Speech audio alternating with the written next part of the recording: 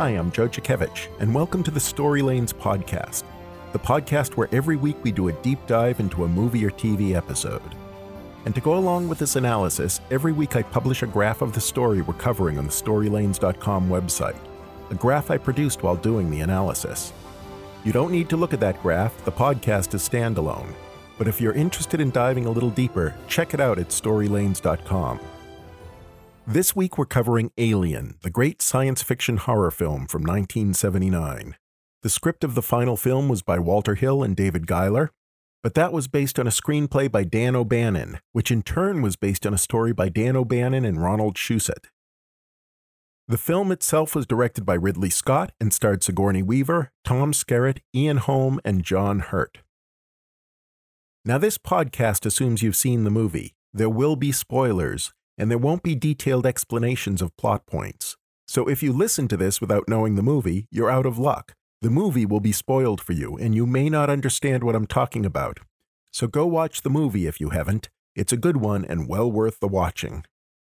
Alien is the story of the crew of the Nostromo, a rundown space freighter that encounters a distress signal on a distant planet. They go to the planet to check things out and end up, through a truly iconic and gruesome set of scenes, having an alien monster get on their ship. They try to get rid of the alien, but one by one it kills the crew, leaving only Ripley alive. She defeats the alien and goes back into deep sleep on her way back to Earth in a series of sequels. So let's dive into what makes Alien special and why it still stands out after over 40 years as a classic of science fiction horror.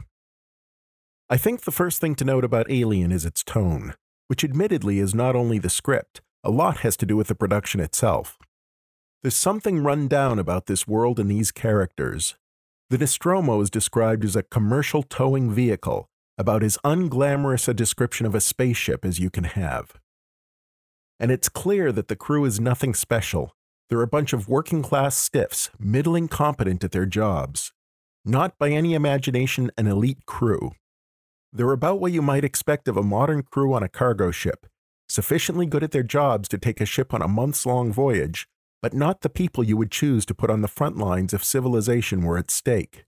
Competent, but not heroic. And so their approach to this crisis is a little haphazard. They're improvising, making it up as they go along, trying to get the job done. The Nostromo itself is very much in keeping with his rundown vibe. The corridors aren't well lit, the control systems don't inspire awe, the ship's spaces aren't all that clean, and the engines are likely to break if you put the least strain on them. The Starship Enterprise this ain't. And while this may not have been the filmmaker's intent, take a look at that computer tech. It's cutting edge for 1979, but sure looks clunky today, with its black and green screens and crude line-drawn graphics. For a modern viewer, it adds to the rundown feel of the Nostromo. We've all got better computers in our pockets than the Nostromo's crew used to run the ship. Much of Alien has a real cinema verite style to it. It feels like this is a fly-on-the-wall documentary and we are watching a bunch of working folk just doing their jobs. It's only later in the film, when the alien hunt goes full swing, that things start to get more cinematic. And in the early part of the film, we focus a lot on the mechanics of what they are doing. We see Parker and Brett and the hard work they're doing to fix the ship. We see the mechanical aspects of the ship as it couples and uncouples from the huge cargo vessel that it's towing across the galaxy. We hear the crew grumbling about their mundane concerns, about bonuses and the quality of the food. All of this grounds the film and makes it feel real. Sure, these people are in a spaceship, and sure, they're fighting some weird alien monster. But it feels real because these people are so grounded. They may live in a science fiction world, but because it's not special to them, it feels real to us. And one other thing I want to note about this tone. For me, the movie has a real 2001 feel. Like in 2001, A Space Odyssey, the movie spends a lot of time showing how this science fiction tech works. And like 2001, it all feels quite real. But Alien is a much more lived-in world than 2001. While 2001 felt slick and cutting-edge, Alien feels old and well-used. To that extent, it has a Star Wars feel. Like the Millennium Falcon, the Nostromo feels like people have lived in it for years, tossed their dirty laundry in the corners, and kept things together with baling wire and duct tape. Though, of course, the Nostromo is a much less romantic ship than the Millennium Falcon. It's not a smuggler ship owned by a glamorous captain. It's just a freighter carrying cargo across the galaxy. In fact, it's hard to imagine a less romantic spaceship than the Nostromo. As just one example, take a look at Kane's funeral. Nobody speaks any words, they just dump his body into space with about as much ceremony as they might use tossing out the garbage. It's got to be one of the least emotional funerals in film history. But put it all together, and in terms of the science fiction aspects of it all, Alien feels to me like 2001 levels of technical realism and detail combined with the lived-in quality of Star Wars. And that tone is one of the unique things about this film. Though I should note, it was very much part of its time. Although I don't know of any significant science fiction movies of the time that had such strong cinema verite feel, there were plenty of other films that had that tone. I'm thinking of The French Connection, a cinema verite cop movie, or MASH, a cinema verite war movie. Alien seems very much in that vein. So this tone is one of the things that makes Alien stand out, especially when compared with the more polished films that followed in the 80s. But the other big element that distinguishes this film is the alien itself. I believe that the alien of this film is quite possibly the greatest monster design in cinematic history. It was instantly iconic and has influenced monster design ever since. The hard carapace, the nested mouths, the slimy ichor. That's a great design. And that's not getting into the elements of the creature design that affect the plot. Those too are marvelously compelling. Its life cycle clearly is a standout. This is the life cycle of a wasp. It plants eggs within its prey, and when the egg hatches, the larva feed on that prey and eventually emerges. That's pretty horrible when the prey is only a caterpillar. Darwin himself found his faith shaken by this. He wrote, "I cannot persuade myself that a beneficent and omnipotent God would have designedly created the ichneumonidae with the express intention of their feeding within the living bodies of caterpillars. And if it's that horrible to imagine being done to a caterpillar, imagine how horrible it is being done to a human. Or don't imagine, just watch Alien." This is a brilliant touch. It's viscerally disturbing and leads to one of the most disturbing and iconic scenes in movie history, the chestburster scene. People walked out of Alien during that scene. I know those people. It still has an impact. And the facehugger form, the first form of the alien that we see, is equally disturbing, especially when you realize what the facehugger is doing, planting its egg deep into Kane. This design of the alien's life cycle is enough to make it into one of the most disturbing monsters in movie history. The iconic design of the alien just adds to it. There are, of course, other terrific aspects of the alien. For example, the molecular acid for blood, which means that the crew of the Nostromo can't just shoot the thing or its blood will burn a hole through the hull. This is a marvelous touch and makes it believable that one creature can cause so much trouble for a crew in a science fiction world. So all in all, Alien presents an amazing monster that is viscerally disturbing, hard to defeat in the circumstances of the film, and a delight to watch. It is truly one of the things that makes this movie special. So with the tone and the alien dealt with, let's turn to the characters. These characters are distinct and stand out as individuals, but there's definitely a subdued tone to them that's in keeping with the rest of the movie. These are not your traditional heroes. They're working-class types just doing a job. And even when things go crazy, they just do the best they can to make it through. Ripley, in particular, is fascinating for a lot of reasons. First of all, it takes a long time before she emerges as the protagonist. She doesn't take the lead early on. She doesn't go on the trek to the alien spaceship, and she's not at the forefront of coming up with plans. She doesn't really stand out except for a bit of a tendency to be stubborn and careful.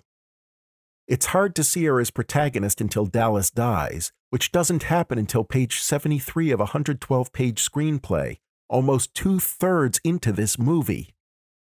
Second, there's the fact that she's an uncompromising badass female action movie protagonist. She doesn't show sympathy. She doesn't show those soft, traditionally feminist virtues. When Kane's life is at risk, Ripley wants to keep him out in the cold to serve his quarantine period, even if that will destroy him. She's right, of course, but she's not very nice. This kind of female protagonist is still rare, and it was even more rare back when Alien was made. So with that said, Ripley has a lot of good qualities for an action hero. She's decisive, she stands by her opinions, she challenges others for doing what she thinks is wrong. Note how she calls Ash to task for letting the away team into the ship, violating the quarantine rules. Or how she challenges Dallas for backing Ash in the decision to keep the dead facehugger. So all in all, Ripley is an excellent protagonist, but the way she emerges as such is organic and completely believable, something very much keeping with the tone of this movie. Now in most movies, Dallas, the captain, would be the protagonist, but while he's a terrific character, he does come up a bit short as an action hero. He lacks the headstrong nature we expect of our action protagonists. He is not as decisive as he might be. Note again how he defers to Ash about what to do with a facehugger. And he certainly doesn't demonstrate any special talents. Dallas is no John McClane. Then we have Ash. Ash is a wonderful character and provides a good dose of conflict. He isn't obviously a villain, not at first, but he's always subtly pushing his dangerous agenda of letting the alien into the ship. And he is clearly isolated from the rest of the crew. He's always the guy on the outside looking in. When Dallas, Kane, and Lambert go off to the alien ship, and Ripley, Parker, and Brett are working on the ship, Ash sits alone in his little corner of the Nostromo, coldly dealing with computers and monitors. Further, Ash is the only one of the crew who comes into this film with a solid, strong want. He wants to follow his orders and bring the alien home.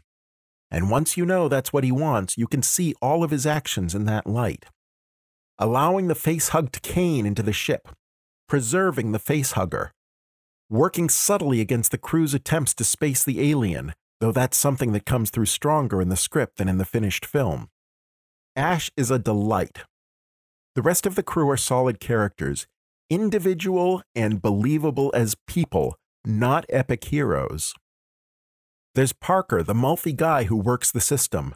Note how, when he's asked how long a job will take, he pads Brett's estimate. But in the end, Parker may grumble, but when the chips are down, he delivers, both building flamethrowers as needed and attacking the alien mano a mano in an attempt to save Lambert. Brett, Parker's sidekick, makes fun of his own subservience when he plays up the right after people complain that's all he says. But given that Parker defers to him when it comes to repairs, you suspect that there's a bit more intelligence there than meets the eye. Or maybe not. Lambert is the steady worker who panics in a pinch. Of course, there's some good reasons to panic, but it's nice that someone gets to show a little fear. Kane doesn't really stand out, but then he spends most of the movie either dead or unconscious, so it's not surprising that he doesn't have time to leap off the page. Though he does get to star in the two truly iconic moments of this film, the facehugger and chest-bursting scenes, so don't feel too sorry for him. All in all, this is a low-key, believable crew. They're not the larger-than-life figures we'd expect from an action film in the 80s and beyond. But for this cinema verite world, they're perfect.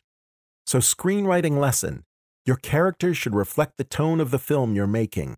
If you want to make something low-key, by all means come up with characters who aren't heroic standouts.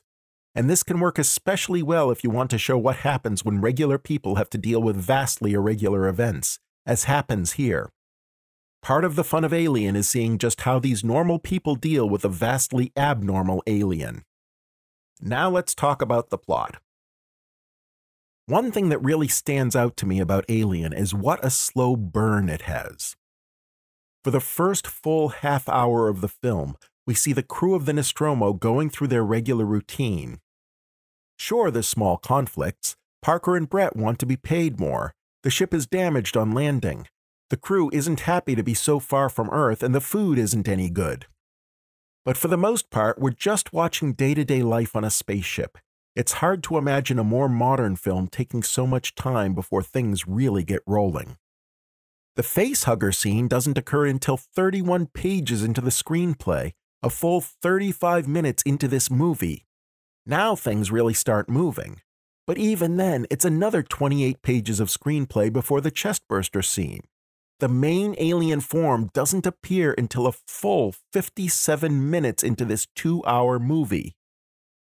But from then on, we're on a rocket sled. In fairly quick succession, we get the deaths of Brett and Dallas, we get the climax of Ash's treachery, then we get Ripley's escape and final battle with the alien. But again, it's hard to imagine a more modern audience being okay with taking so long to getting down to business. But it might work. So screenwriters, feel free to try writing something with this kind of slow burn. But bear in mind, you might have trouble convincing an audience or a producer to give you this much time. And after that wait, you better have something worth waiting for. And I think we can all agree that the facehugger and chestburster scenes were worth waiting for. Now let's look at the structure beyond the slow burn. And to do this, I'm going to jump ahead a little and look at Alien in terms of 3-act structure. Because I think this film adheres fairly well to classic 3-act structure, and it will prove useful as we're discussing the plot. There is, not surprisingly, a lane for 3-act structure on the Story Lanes analysis at storylanes.com, so feel free to check it out as I go through this. Now, if you've never heard of 3-act structure, don't know about Save the Cat or the Hero's Journey, you might want to check out episode 1 of this podcast. I explain those all there, and I will be referring to all of those screenwriting models in the following discussion. So, back to 3-act structure. The first act, the setup, takes us from the start of the film to the facehugger scene. This establishes the world, introduces the characters, and sets up the basic problem of the film. In this case, the film is all about checking out the distress signal that wakes up the Nostromo. That distress signal is, in fact, the inciting incident of this film. It's what gets the action going. Now, you could argue that the true inciting incident occurred before the movie starts. After all, the ship received the signal, which caused it to wake up the crew. But the crew doesn't discover the signal until Dallas receives it from Mother, the computer. That happens on page 9 of the screenplay, so roughly 9 minutes into the movie. At that point, the crew starts doing the actions that result in the film. So what does happen in that long Act 1? The crew wakes up, they receive the distress signal, they land the Nostromo on the planet, the ship is damaged during landing. Dallas, Kane, and Lambert go out to find the alien ship while Ash monitors and Parker, Brett, and Ripley repair the ship. All background and setup, all getting us to the facehugger scene. And it's the facehugger scene that catapults us into Act 2. Suddenly we've entered a new world, a world of strange alien beings. And there's a problem in this world. There's a weird alien thing stuck to Kane's face. But at this point, it still doesn't seem like this is a life and death crisis. Weird, sure, and maybe Kane is in trouble, but still relatively low stakes. What follows are 3 sequences of increasing risk that build tension and conflict. The first is the return of the landing party to the ship. When they get there, Ripley doesn't want to let them in. Allowing them in violates quarantine rules and could put the entire crew at risk. But Ash overrides her and opens the door. We don't know it yet, but he's acting on his own imperative, bring the alien home. But now the sequence is over and the facehugger is in the ship. The next sequence occurs when they try cutting the facehugger off of Kane and it bleeds acid. The acid burns its way through the decks of the ship, luckily burning out before it reaches the hull. But there's a real moment of concern as the acid drips its way through deck after deck, and at the end of this sequence they decide that there's nothing they can really do to get the facehugger off of Kane. The third sequence starts when Ash reports that the facehugger is missing. Ripley, Dallas, and Ash search the infirmary for it. Then the facehugger drops on Ripley, a jump scare that leads to nothing when it turns out to be dead. So we have 3 sequences all related to dealing with the results of the facehugging scene. Kane with the facehugger is brought into the ship, the facehugger's acid blood is discovered and dealt with, and finally the facehugger is off Kane. And now we're midway through the movie. Here too, Alien adheres fairly well to traditional 3-act structure. Because we're at the midpoint, and hoo boy is this midpoint a doozy. It's the chestburster scene, a huge moment that dramatically escalates the conflict and shapes the rest of the film. And it happens on page 57, almost the exact midpoint of this 105-page script. Really, it's hard to think of a more consequential midpoint in all of cinema. The only other midpoint of this magnitude that springs immediately to my mind is the shower scene in Psycho. because now the stakes are suddenly vastly higher. For the first time, a crew member has died, and there's a little alien creature running loose on the ship. So after the midpoint through the rest of Act 2, we again have 3 major sequences with escalating consequences. First, the crew starts going through the ship with nets and cattle prods trying to catch what they think is a tiny alien. Only the alien isn't tiny anymore. Somehow it's grown to larger than human size and it kills Brett. So escalation, the small alien is now a large alien and an obvious threat to the life of the crew. And that crew is now down to 5. In the second sequence after the midpoint, the crew comes up with a plan to flush the alien out of the ducts into an airlock where it can be blown into space. There is definitely escalating tension. Now the crew isn't hunting a baby creature with nets and cattle prods, they're going after a large deadly monster with a flamethrower. But it doesn't work out, and scratch another crew member, this time the captain, Dallas. In the next sequence, we break the pattern. Instead of having another scene of escalating alien action, the big threat in the next sequence is Ash. Ripley, who with Dallas's death has now emerged as our protagonist, confronts Ash with evidence that Ash has been working against the crew. And that confrontation quickly turns physical. In fact, Ash almost kills Ripley, and is only stopped when Parker appears and knocks his head off, revealing that Ash is in fact a robot.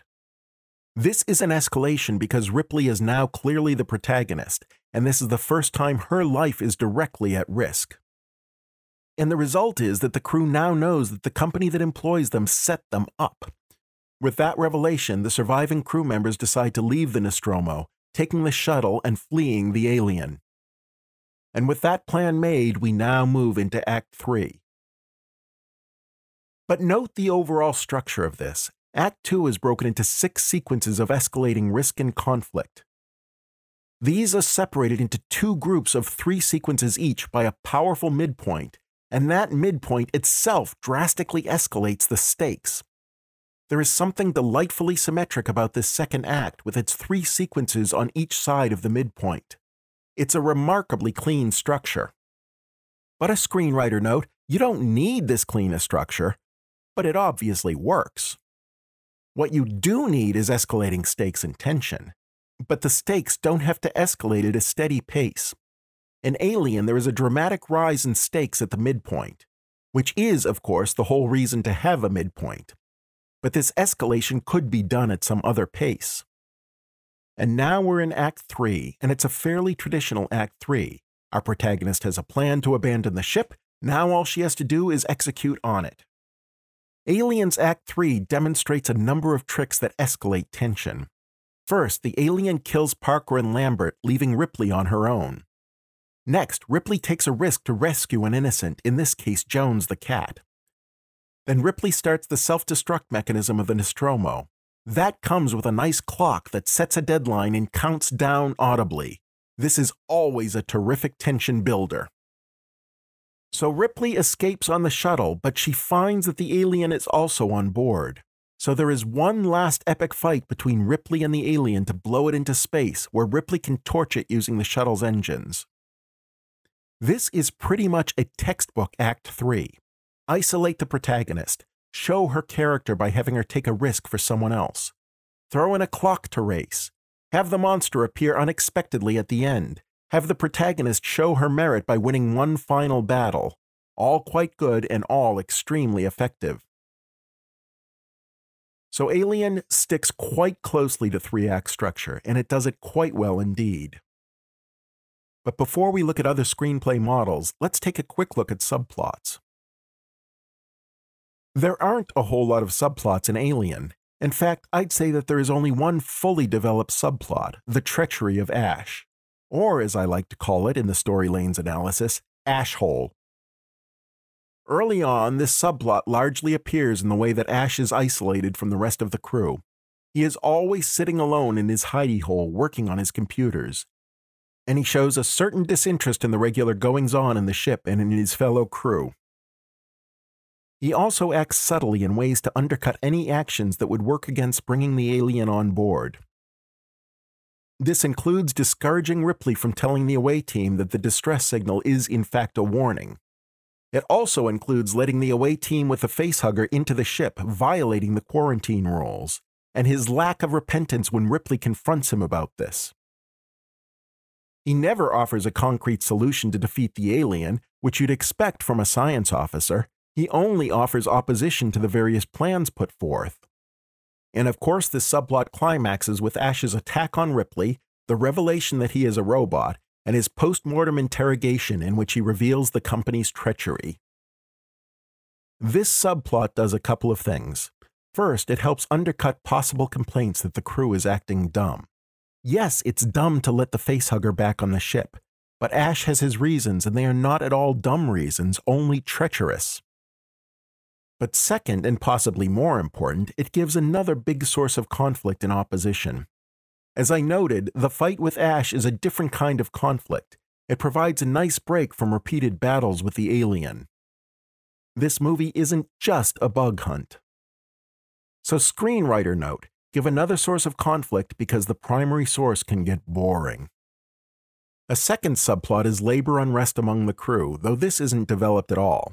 It's mainly Parker and Brett complaining early on that they are not paid equally with the others.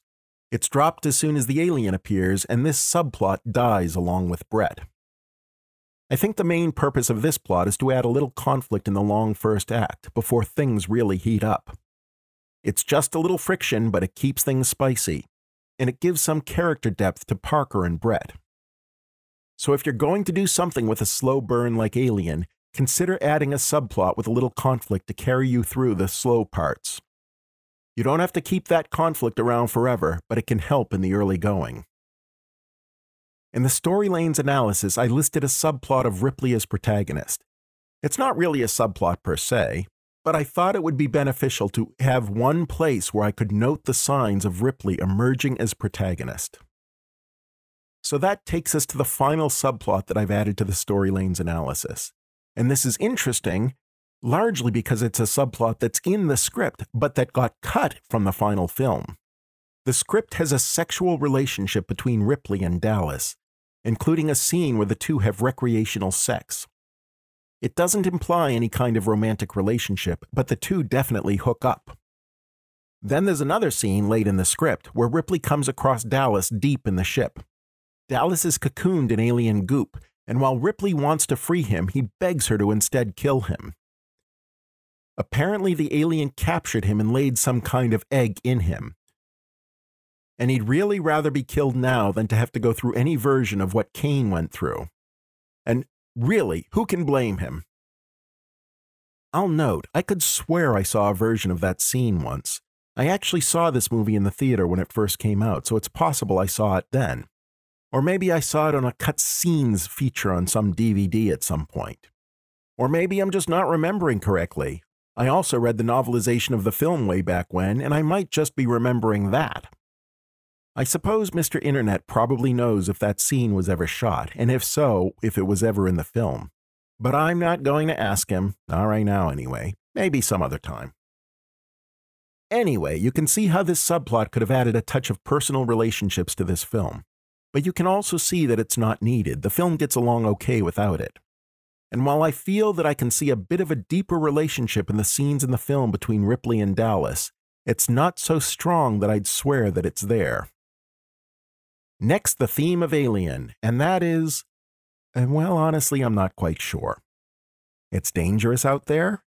The unknown is full of strange risk. We're ultimately all alone in the universe. All of those are present, but none of them seem so strongly present that I'd call them a theme. But maybe you don't always need a theme. Maybe with enough tone and a cool enough monster, you can get by without. So we covered 3-act structure, but now let's see how Alien fares considered against some other screenplay models. Let's start with Blake Snyder's Save the Cat. But before I get into what it has to say about Alien structure, I want to take a moment to discuss saving cats. Snyder named his book Save the Cat because he states that it's important to make a protagonist sympathetic early in the movie, and one good way is to show the protagonist doing a good deed early on. Snyder uses saving a cat as a metaphor and example of this. Seeing someone save a cat early in the film puts you on that person's side. Now, I don't believe that a protagonist has to be likable. so I don't believe that doing an early save the cat type action is required. And in fact, Ripley doesn't save a cat in the first act of Alien. But later in the film, she literally saves a cat, Jones, and risks her life in doing so. Now, I'm sure when the Alien writers wrote this, they didn't have Blake Snyder in mind. After all, Save the Cat wasn't published until over 25 years after Alien was released.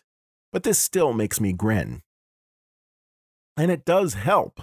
Ripley's willingness to risk her life for Jones does make her more appealing, especially after we've spent the entire film seeing her as a bit of an uncaring badass. And of course in Aliens, the sequel, she saves another innocent, but we'll leave that for another time. So putting aside saving actual cats, how does Save the Cat stand up against Alien? Pretty good. Not surprising. After all, Save the Cat just expands on 3-act structure, and as we've discussed, Alien adheres fairly closely to 3-act structure. But Alien also has most of the other Save the Cat beats, and the page numbers aren't that far off. There's the opening image that sets the mood and tone of the film. In the case of Alien, it's a ship traveling quietly alone through space. So we have the sense of isolation that feeds into the film, the idea that these people are all alone, far from any help as they deal with the alien threat. There's a setup period that sets up the location and the characters. This is the tour through the empty corridors of the Nostromo, followed by the introduction of the waking characters. Snyder says this section should cover pages 1 to 10, in Alien it covers 1 to 8. Close enough. Then there's the catalyst, which is what Snyder calls the inciting incident. That's Dallas discovering the distress signal. Snyder has it at page 12, in Alien it's on page 9. Snyder has a period he calls the debate, in which the protagonist wrestles with the question of whether or not to act on the inciting incident. Snyder says this should cover pages 12 to 25. Alien has that beat, but it only takes a moment. The crew argues over whether they should follow up on the distress signal, but Dallas informs them pretty quickly that they are required to do so. So the beat is there, but it certainly doesn't cover 13 pages. And finally, we have Snyder's break into 2, which he puts at page 25. In Alien, it's page 30. Pretty close. Snyder now has the B story. In the case of Alien, the B story is Ash's treachery, and that really gets rolling when Ash lets the away team with a facehugger into the ship. That's on page 34 of the script. Snyder has it at 30.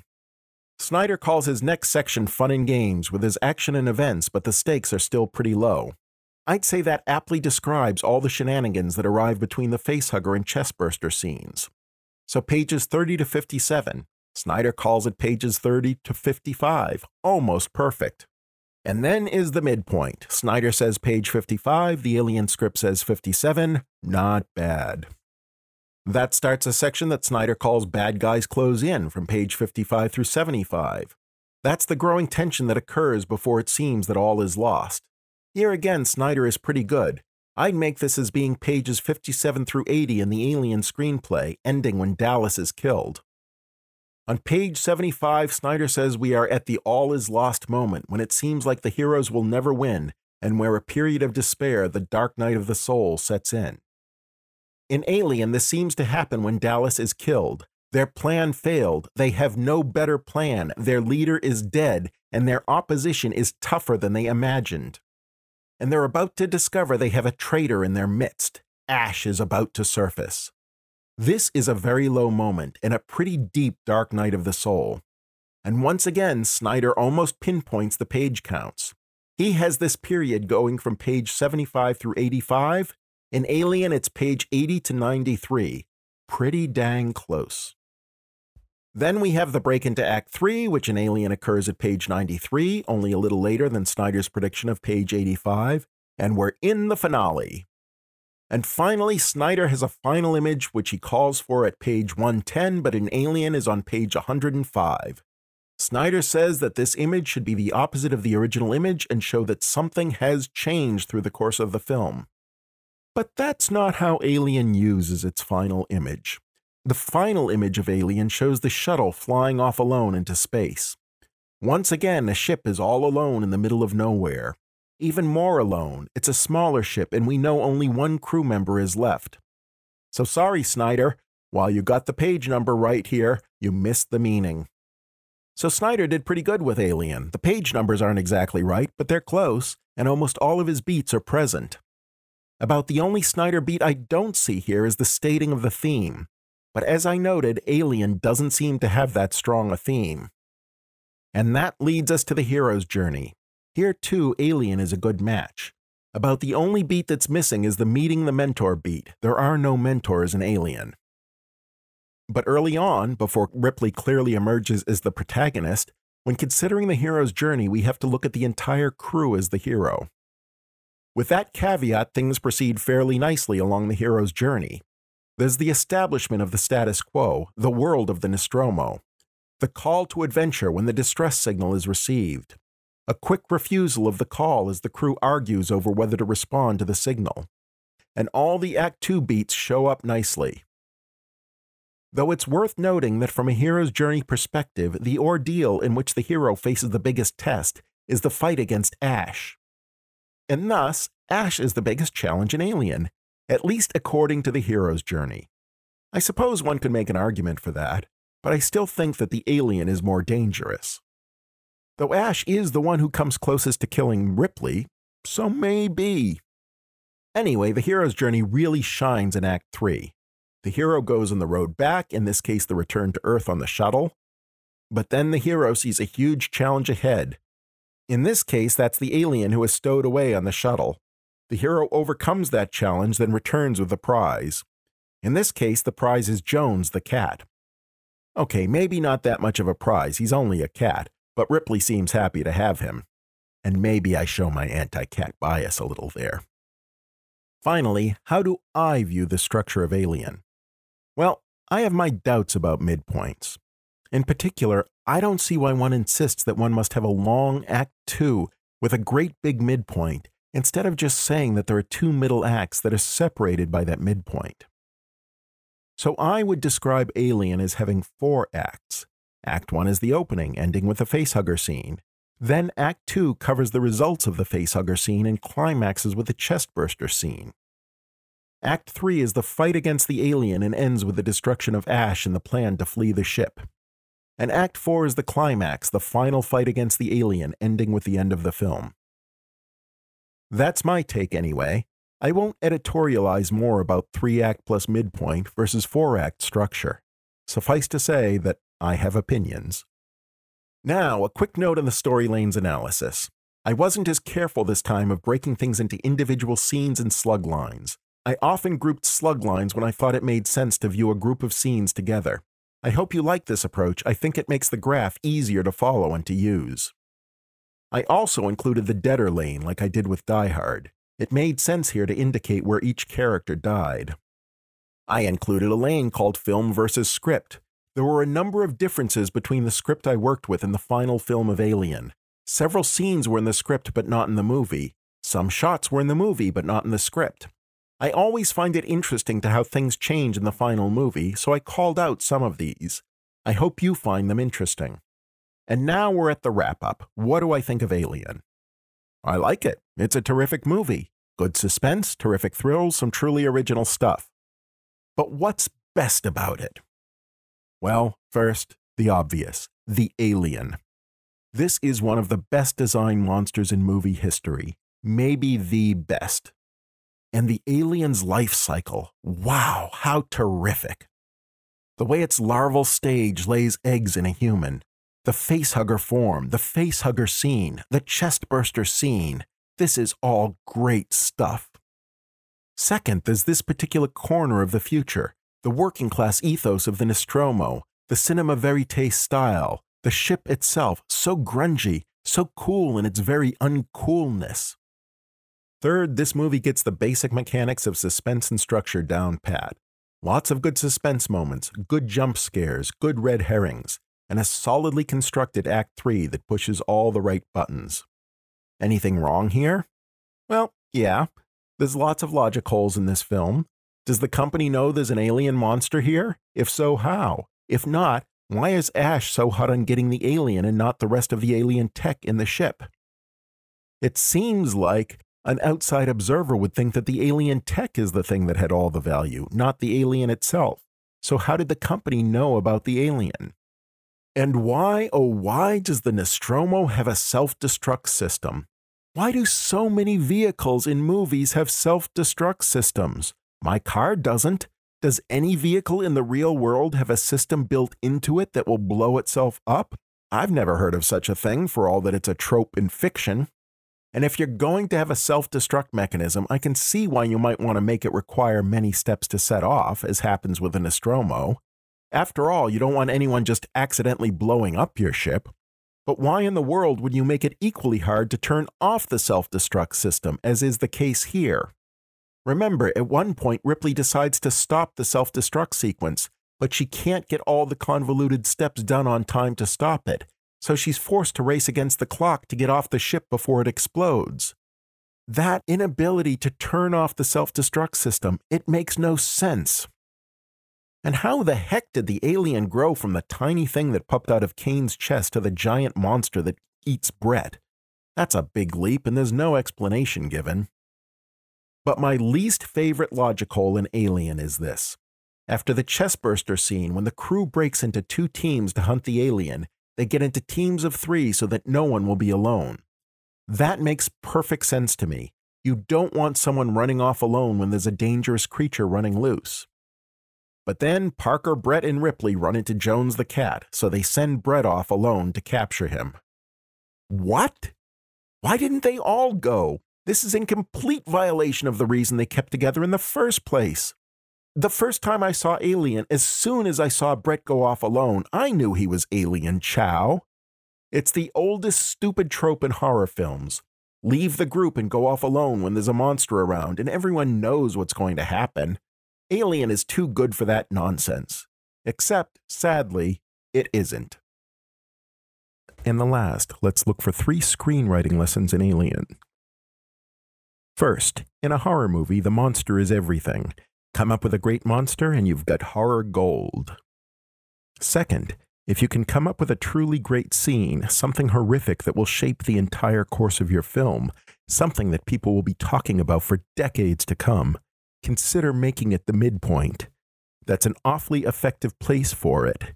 It's a place that will give it a lot of impact. And third, even if you do have the greatest monster in movie history, it's useful to have another source of conflict. Have a major sequence where the conflict comes from something other than the monster. Alien does that when Ash attacks Ripley, but you can do it too. The change of pace will do wonders for your film. So that's Alien, a terrific science fiction horror movie, very much of its period, and a lot of fun to watch and to analyze. I hope you enjoyed this as much as I enjoyed doing it, and I hope you learned from it, just like I did. And next week, we'll take a look at the sequel to Alien, which is, of course, Aliens, one of the more interesting sequels in movie history in that it is so different in tone and style from the original, and yet they're both great movies. And while Alien is very much a movie of the 70s with its gritty, realistic style and tone, Aliens is all 80s. Big heroic characters and plenty of stylish action. So check us out on StoryLanes.com and you can see the Story Lanes analysis of Alien. Talk at you next week.